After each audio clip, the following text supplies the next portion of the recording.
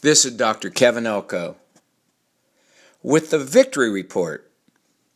Givers, takers, and matchers. When we survey people, people see themselves in one of three categories. A giver, I just give of my time and my energy and my resources. A taker, I just take other people's energy, gifts, and resources. And matchers, you give, I give. I was looking at a study, medical school study, of those three categories. They looked at different factors. Satisfaction of medical school, life satisfaction, social status.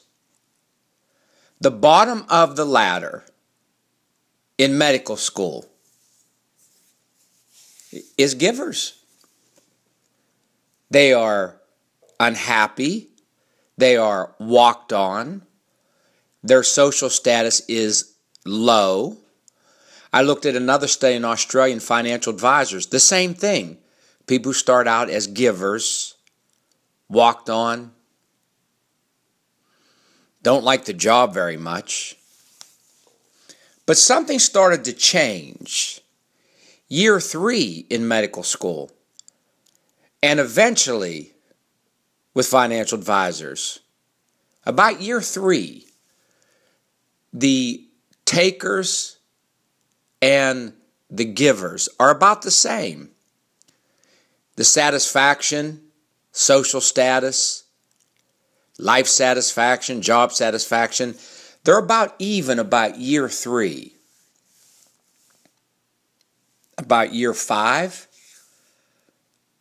givers are the top of the scale. They like it the most. They achieve the best. Their social status, satisfaction, it's the best. I found out when I try to give, there's an attack at first. I sometimes have to read Mother Teresa's poem anyway. When you go to help somebody, they'll say you're doing it for your own good. Do it anyway. But it starts to raise. We're doing this book coming out, The Sender, and we had someone new kind of coming on our team, and I had to interact with him the other day. I got off the phone with him and emailed with this man. I go, matcher. Most, I guess, are matchers. That's what they teach you to do in business. But in the end, if you are a giver, if you just get up and go, how can I be a blessing?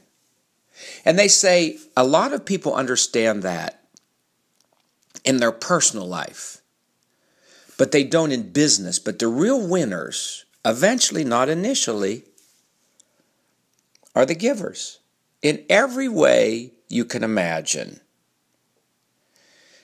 In our book, The Sender, we tell a story about a little girl. And the little girl was named Hope Stout. That's her real name. She was in Charlotte. And she was diagnosed with cancer. And she had to decide whether she was going to be a giver, a taker, or a matcher. I'm going to give the rest of my life. I'm going to take the rest of my life. Or whatever they give me, I'm going to give back, a matcher. She went to the Make-A-Wish board in Charlotte. We're going to give you anything you want. She didn't want to be a taker. She says, here's what I want. I want to give.